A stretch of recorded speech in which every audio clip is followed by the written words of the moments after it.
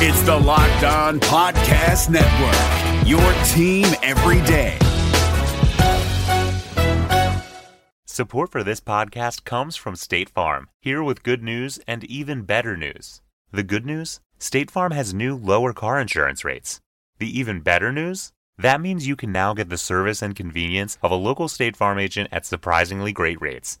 State Farm can help you save more cash and get the good neighbor service you deserve. Just talk to your local State Farm agent or visit statefarm.com to find out how much you can save on your car insurance. When you want the real deal, like a good neighbor, State Farm is there. You're Locked On Warriors, your daily Golden State Warriors podcast. I am Danny Leroux, your host, and so happy to bring you your team every day. I wanted to do something a little bit different with this episode. It was a concept I came up with a while ago and was kind of waiting not only for more information, but to kind of clear up my own thoughts on the issue. And so what I wanted to do was rank the Warriors' potential Western Conference playoff opponents. I'm not including the East, partially because I want to get a firmer grasp on exactly what's going on in Cleveland right now, and partially just because there are so many East teams and only one of them, even if the Warriors make the finals, will make it there. So I didn't want to go nuts on that part of it yet.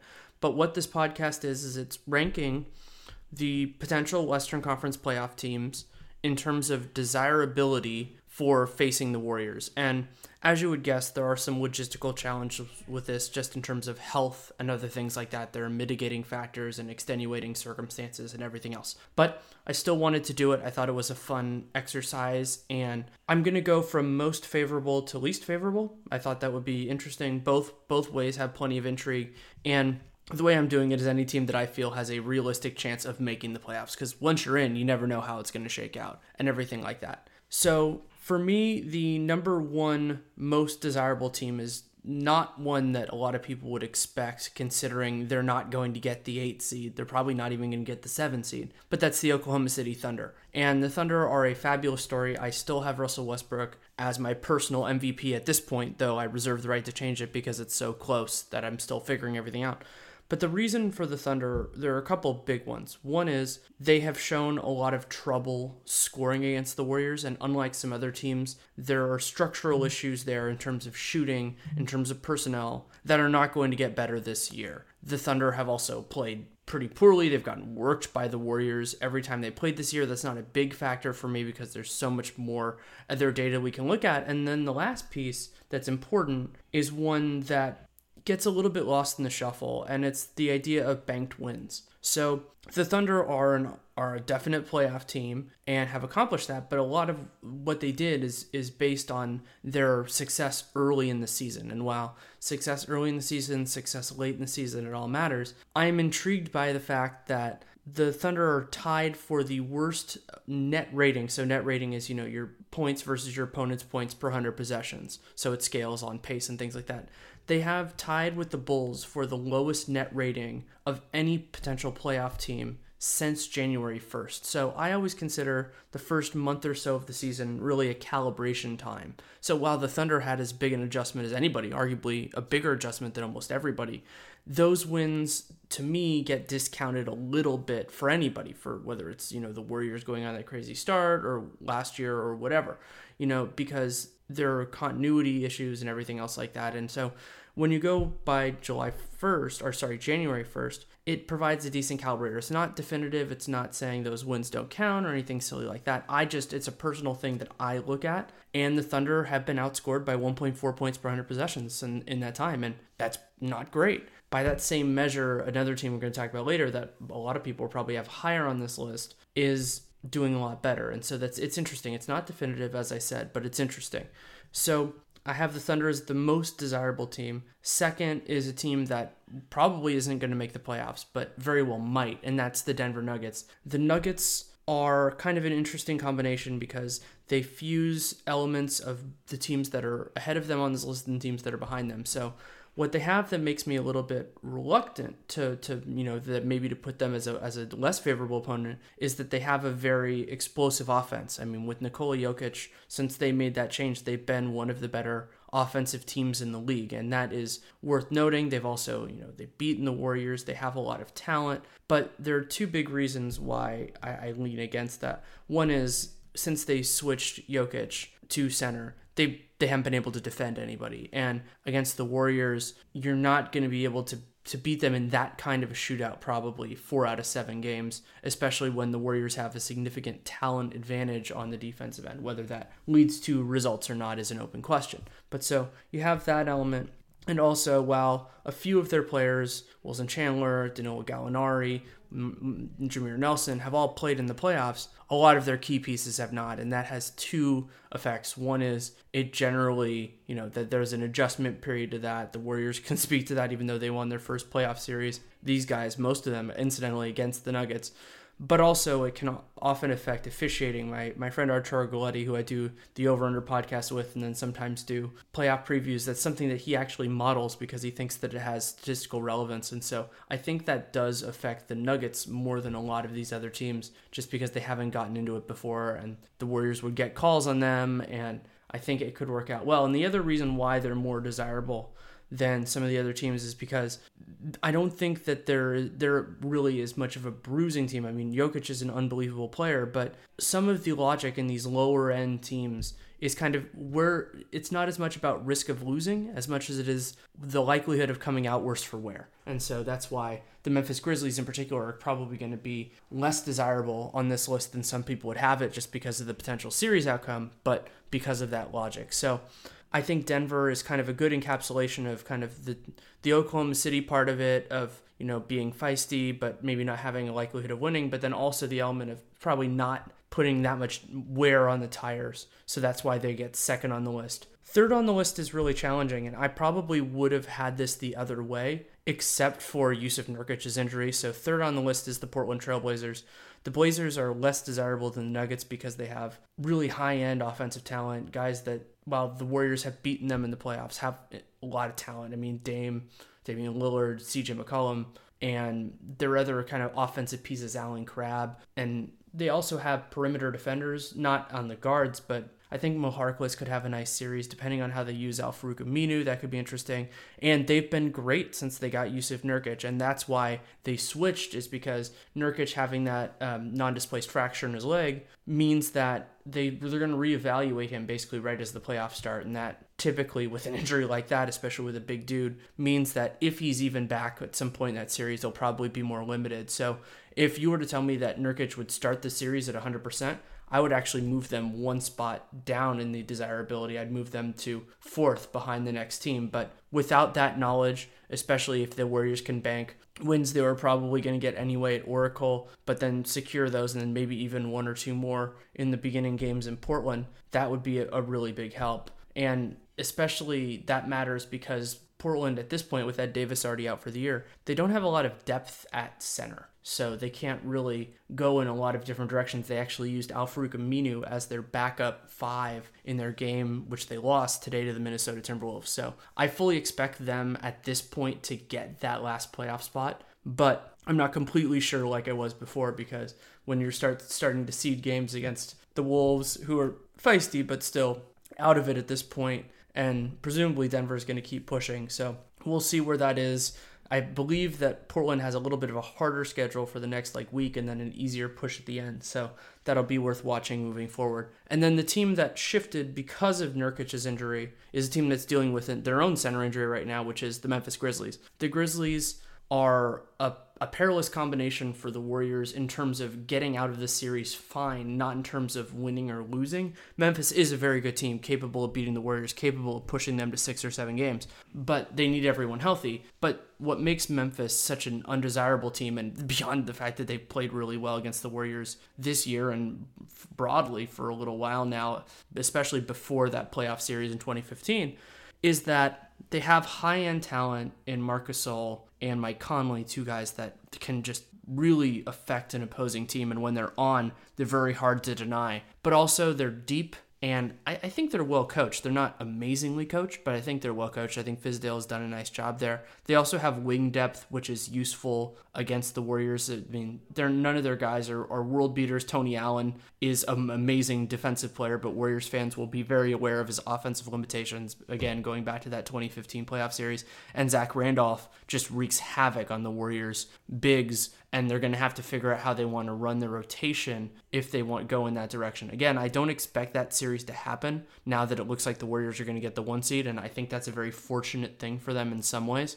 But it's going to be interesting moving forward to see if the Warriors can kind of handle teams like that, and there's a team like that, arguably, in some ways, that is going to be later on the list. And then the next one is the LA Clippers. The Clippers still have the kind of backstop of a phenomenal starting five: Chris Paul, JJ Redick, Luc Richard and Mbah a Moute most of the time, Blake Griffin and DeAndre Jordan. Those guys overall cause a problem. They're not as great against the Warriors, but they have a lot of talent. They've battled in the playoffs before. They've won series against great teams before. They beat that Spurs squad in a really nice series years ago, and they beat the Warriors way back in 2014. So I don't think that the Clippers are kind of like the last of the teams that it's, that if the Warriors see them coming, I don't think they're that scared. The other benefit of facing the Clippers is that they do not have that much of a home court advantage against the Warriors. Their fans get really tight sometimes if they get concerned. They can get really loud and effusive if things are going their way. But I think back to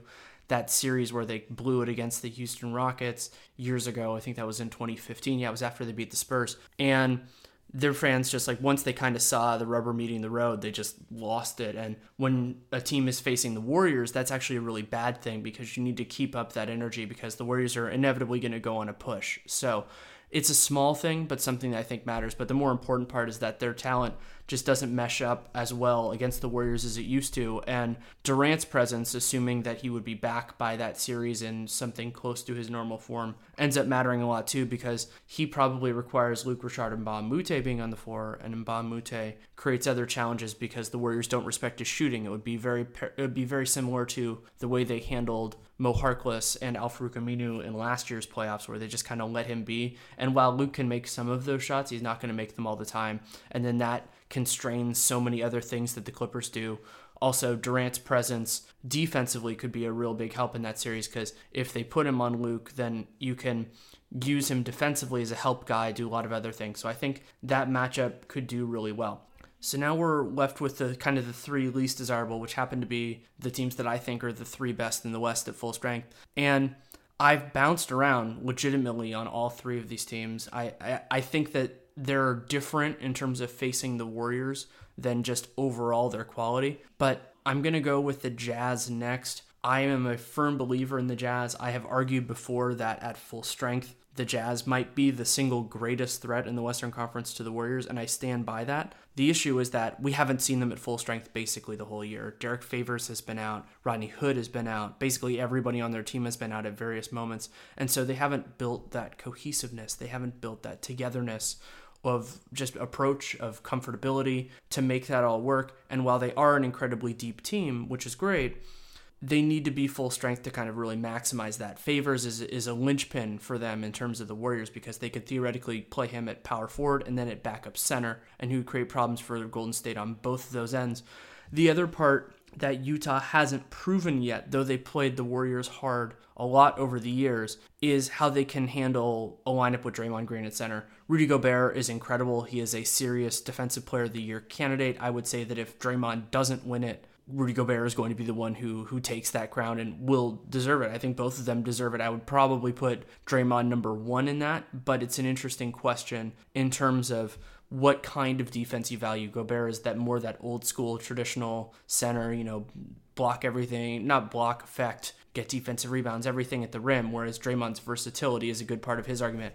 And it would be a great test of which of those approaches can work against the other, because Rudy, if they go to that, Gobert is going to just get a ton of offensive rebounds. They can go in a lot of different directions. But if they have stretched it out and they can't keep Gobert on the floor because they have to play him out from the rim because the Warriors are playing five guys who can shoot, then it gets a little bit different. And so that uncertainty puts them third least likely, as least favorable, as opposed to being second or first. And I could argue, we could be sitting here a week or two into the playoffs and you could easily have them number one. It's just that right now, knowing what we know, I don't put them there. So then now there are just two teams left, the Rockets and the Spurs. And The Warriors have played both of them recently. They've, of course, have experience against both of them in various capacities over the years. Of course, a lot more with the Rockets. And that's actually part of the reason why I put the Rockets number 2, is because while Houston's offensive capability is a great value and makes them scary against everybody, including the Spurs, which would be a fascinating series that I think we're pretty reasonably likely to get now, the Warriors, because of 2 playoff series and because of their specific personnel, have done a better job against James Harden than any team I can think of. And the Rockets' offense is built around James Harden. They have other players who can distribute. They have a ton of guys who can shoot and space the floor, but it all really runs through him. Beverly is a talented guy, or Gordon's a talented guy, but they can't run the show. And so if a team can stymie Harden, then they have a decent shot. And the Warriors have done that. They have really good personnel for it. Iguodala does a nice job on him. Kevin Durant does a good job on him. The help defense does a good job on him. And the Rockets have good defenders, but I think that it doesn't piece together great against the team that has so many different offensive threats. I think of the Rockets very similar in that way to Cleveland, where they can do a better job of taking away what an opponent does well. I think D'Antoni could do a nice job of that in the playoffs. Might actually be a problem for the Spurs for that exact reason. But the Warriors have quality offensive players at just about every position. So that means there isn't a place to hide Harden. If you want to put him on Klay Thompson, Thompson will just run him through screens and get a ton of open shots. And everybody knows that if Thompson is open, he's going to shoot, and he's probably going to make a lot of those unless he's off. So that's a specific weakness that Houston has against the Warriors that isn't as relevant against everybody else, except if they made the NBA Finals against the Cavs, which would be an absolutely amazing series. I really don't know how that would turn out. But the other part of why this is challenging is that, by and large, the thing the Warriors have struggled with the most against the Rockets has been their pick and roll defense from their big men against Houston. And I think that, especially since that series as of right now would be a conference finals, that would be a time that they would switch to be playing more of Green at center, more of kind of these smaller lineups where those issues don't rear their heads as much because you can switch it and you don't have to handle it with Pachulia out there. And if that series happens, it'll be a big test for Steve Kerr to see whether he can change up his approaches, change up his matchups to fit the situation that is at hand. And we haven't seen a ton of that early in series. We've seen it late. We've seen those big adjustments. Of course, in 2015, it was putting Bogut on Tony Allen, and then the Nick Uren special of putting Iguodala back in the starting lineup and going with the death lineup to start games. But we didn't see as much of that in the 2016 playoffs. Some of that could be that that Curry's injury totally changed their flexibility. That those first and second round series, the first one against the Rockets, where they weren't really threatened. They lost game 4, but they weren't going to lose that series. And then against Portland, things got all discombobulated. And then Oklahoma City, they did change things up, but it was a different kind of thing. And then with Cleveland, they were ahead, and then they did switch up the lineups a little bit. But it'd be interesting to see how he handled the beginning of that, because Pachulia would have some specific trouble with it, and whether he would identify that and be willing to go away from it immediately as opposed to waiting a couple games. And then that ties in with the last team, which I've said for a while now, I don't think matches up particularly well against the Warriors, but the San Antonio Spurs are still an awfully good team. They're amazing defensively despite having imperfect personnel, and I think that they could cause problems for the Warriors in that way. I don't think that they can score reliably enough to make it, a dominant series. Like, I don't think they would win it, assuming full health for both sides. I don't think they would ever really realistically beat the Warriors in 5 games, but I could certainly see them out executing and just fighting through a game or two at a work hole, and splitting the first couple, winning both their 2 at home, and then just picking one of the other ones off. I could totally see that series coming to fruition. They have a lot of talented guys. Again, like Houston, it would be a big test for the coaching staff to see where they would pick their spots, where they would use different lineups. And this also, going through this exercise, was also a good example of why something I talked about, I think this was on Dunked On, about with both Cleveland and with the Warriors, in that both teams, I would say overall, especially because the Warriors didn't have to face the Spurs last year, I would say that both conferences, the teams below those NBA finalists last year are better than before, but I'm not sure how much better they are against the Warriors specifically, because the way their personnel shakes out, they have kind of specific weaknesses that could that could be a problem with the Spurs. It's that they don't have that many guys that can create seams in the defense. They have players like Tony Parker that they're going to need to have to hide. Very similar to the issue I talked about with James Harden, thinking about where Tony Parker is going to be in key minutes against the Warriors. And Popovich, as excellent as he is, he's the best coach in the league, has not shown that much of a willingness to be proactive in terms of changing things that don't work. He has at moments gone away from things at that point, but he hasn't really kind of seen it ahead of time and then done it. And also his penchant for getting frustrated with guys and dealing with it. I will think about him pulling Kawhi from Game 7 of that Clippers series in 2015. I'll think about that for a long, long time. He's an amazing coach, but that was an incredible decision at the time, and something that does really stick with me because coaches can't do that. And Kawhi, he blew a switch or something like that, and then he's sitting out, and that was part of what let the Clippers get back in the game. So going through the exercise, of course, Warriors fans know better than almost anybody the uncertainty that can come in the playoffs, especially with a talented team.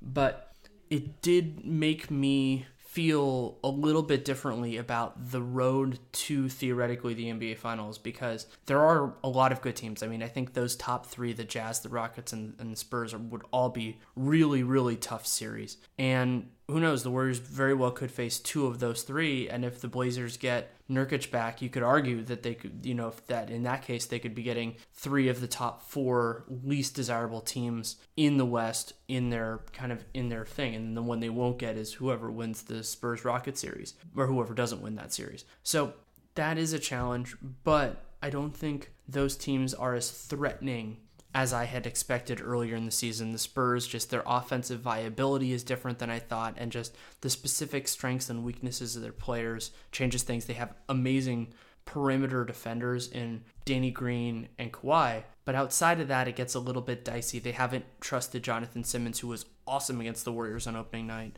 and they're still relying heavily on Tony Parker. They have an interesting backup rotation now, which is certainly good in the regular season, but as teams like the Warriors ratchet up their best guys' minutes, I think they lose that advantage, which is something we noticed against Oklahoma City. They've also shown an issue for being not outworked, but being outplayed by more athletic teams. That's part of the reason they've been snake bit by the Thunder a couple times. And while the Thunder do not exist in that form anymore, you could make a very reasonable argument that the Warriors are the closest analogy to that presently. So that's kind of where I sit right now. I totally reserve the right to change that based on what happens over the next about week. The regular season ends in 8 days. It's the Wednesday, so most of you will be listening to this on Tuesday. So it's going to be fun to see where this goes and what happens from here. But that is enough for now. You can send me any feedback, good, bad, or indifferent. Danny Leroux NBA at gmail.com, at Danny Leroux on Twitter. I appreciate it. And I if you take the time to write it, I will take the time to read it. I probably will not take the time to respond right now. Many of you know I'm excited. I talked about the book. I'm actually editing it, doing a first edit right now. So I have very little time. I'm also up here in Portland for the Nike Hoop Summit, which is a lot of fun. But you can write it. I will read it. I appreciate it, but don't expect a response back at this point. If you want to support the show, leave a rating, leave a review. Also, tell other people. It's a great thing you can do to support the show. And then subscribe, download every episode. As strange as it may sound to some of you, it is very, very important in terms of building the show. So that's enough for now. I do not know my specific timing for the next couple days. It's going to really just depend on availability for when I talk about Warriors-Wolves and then Warriors-Suns, because due to being at the Hoop Summit, when I watch the games might shift around, but I'm hoping to have it ready for most of your morning commutes each of those days. I'm not going to promise it right now, but that is my hope and my expectation. And then I probably will not have an episode on Thursday night, Friday morning, and instead we'll have one after the Pelicans game, which might be, per reporting right now, might be the Kevin Durant return game. So maybe I'll do something. I'll probably, since they're theoretically going to make that announcement, maybe I'll do something on that, but we'll see. So that's enough rambling for right now. Thank you so much for listening. Take care and make it a great day. San Jose Sharks hockey is back, and we've got you covered 5 days a week at Locked On Sharks. I'm Kyle Demetrius. I'm JD Young. I'm Eric Fowl. Together, we make sure you're never without your Sharks programming. Will the Sharks make a trade for a right winger? We got you covered. Will Erik Karlsson's groin hold up for the entire season? We've got you covered. Whatever happens with Team Teal every day, we've got you covered at Locked On Sharks 5 days a week on the Locked On Podcast Network. This is Josh Lloyd, the host of the Locked On Fantasy Basketball Podcast, the number one fantasy basketball podcast in the world. If you're looking for information regarding fantasy basketball, recaps of the NBA, this is the show for you. We are heading into the offseason and starting to get ready for the 2020-2021 fantasy season. We'll have all the information on what happens through the rest of the playoffs, free agency, the NBA draft, and then heading into a big 2021 season. So make sure you're checking out the Locked On Fantasy Basketball Podcast.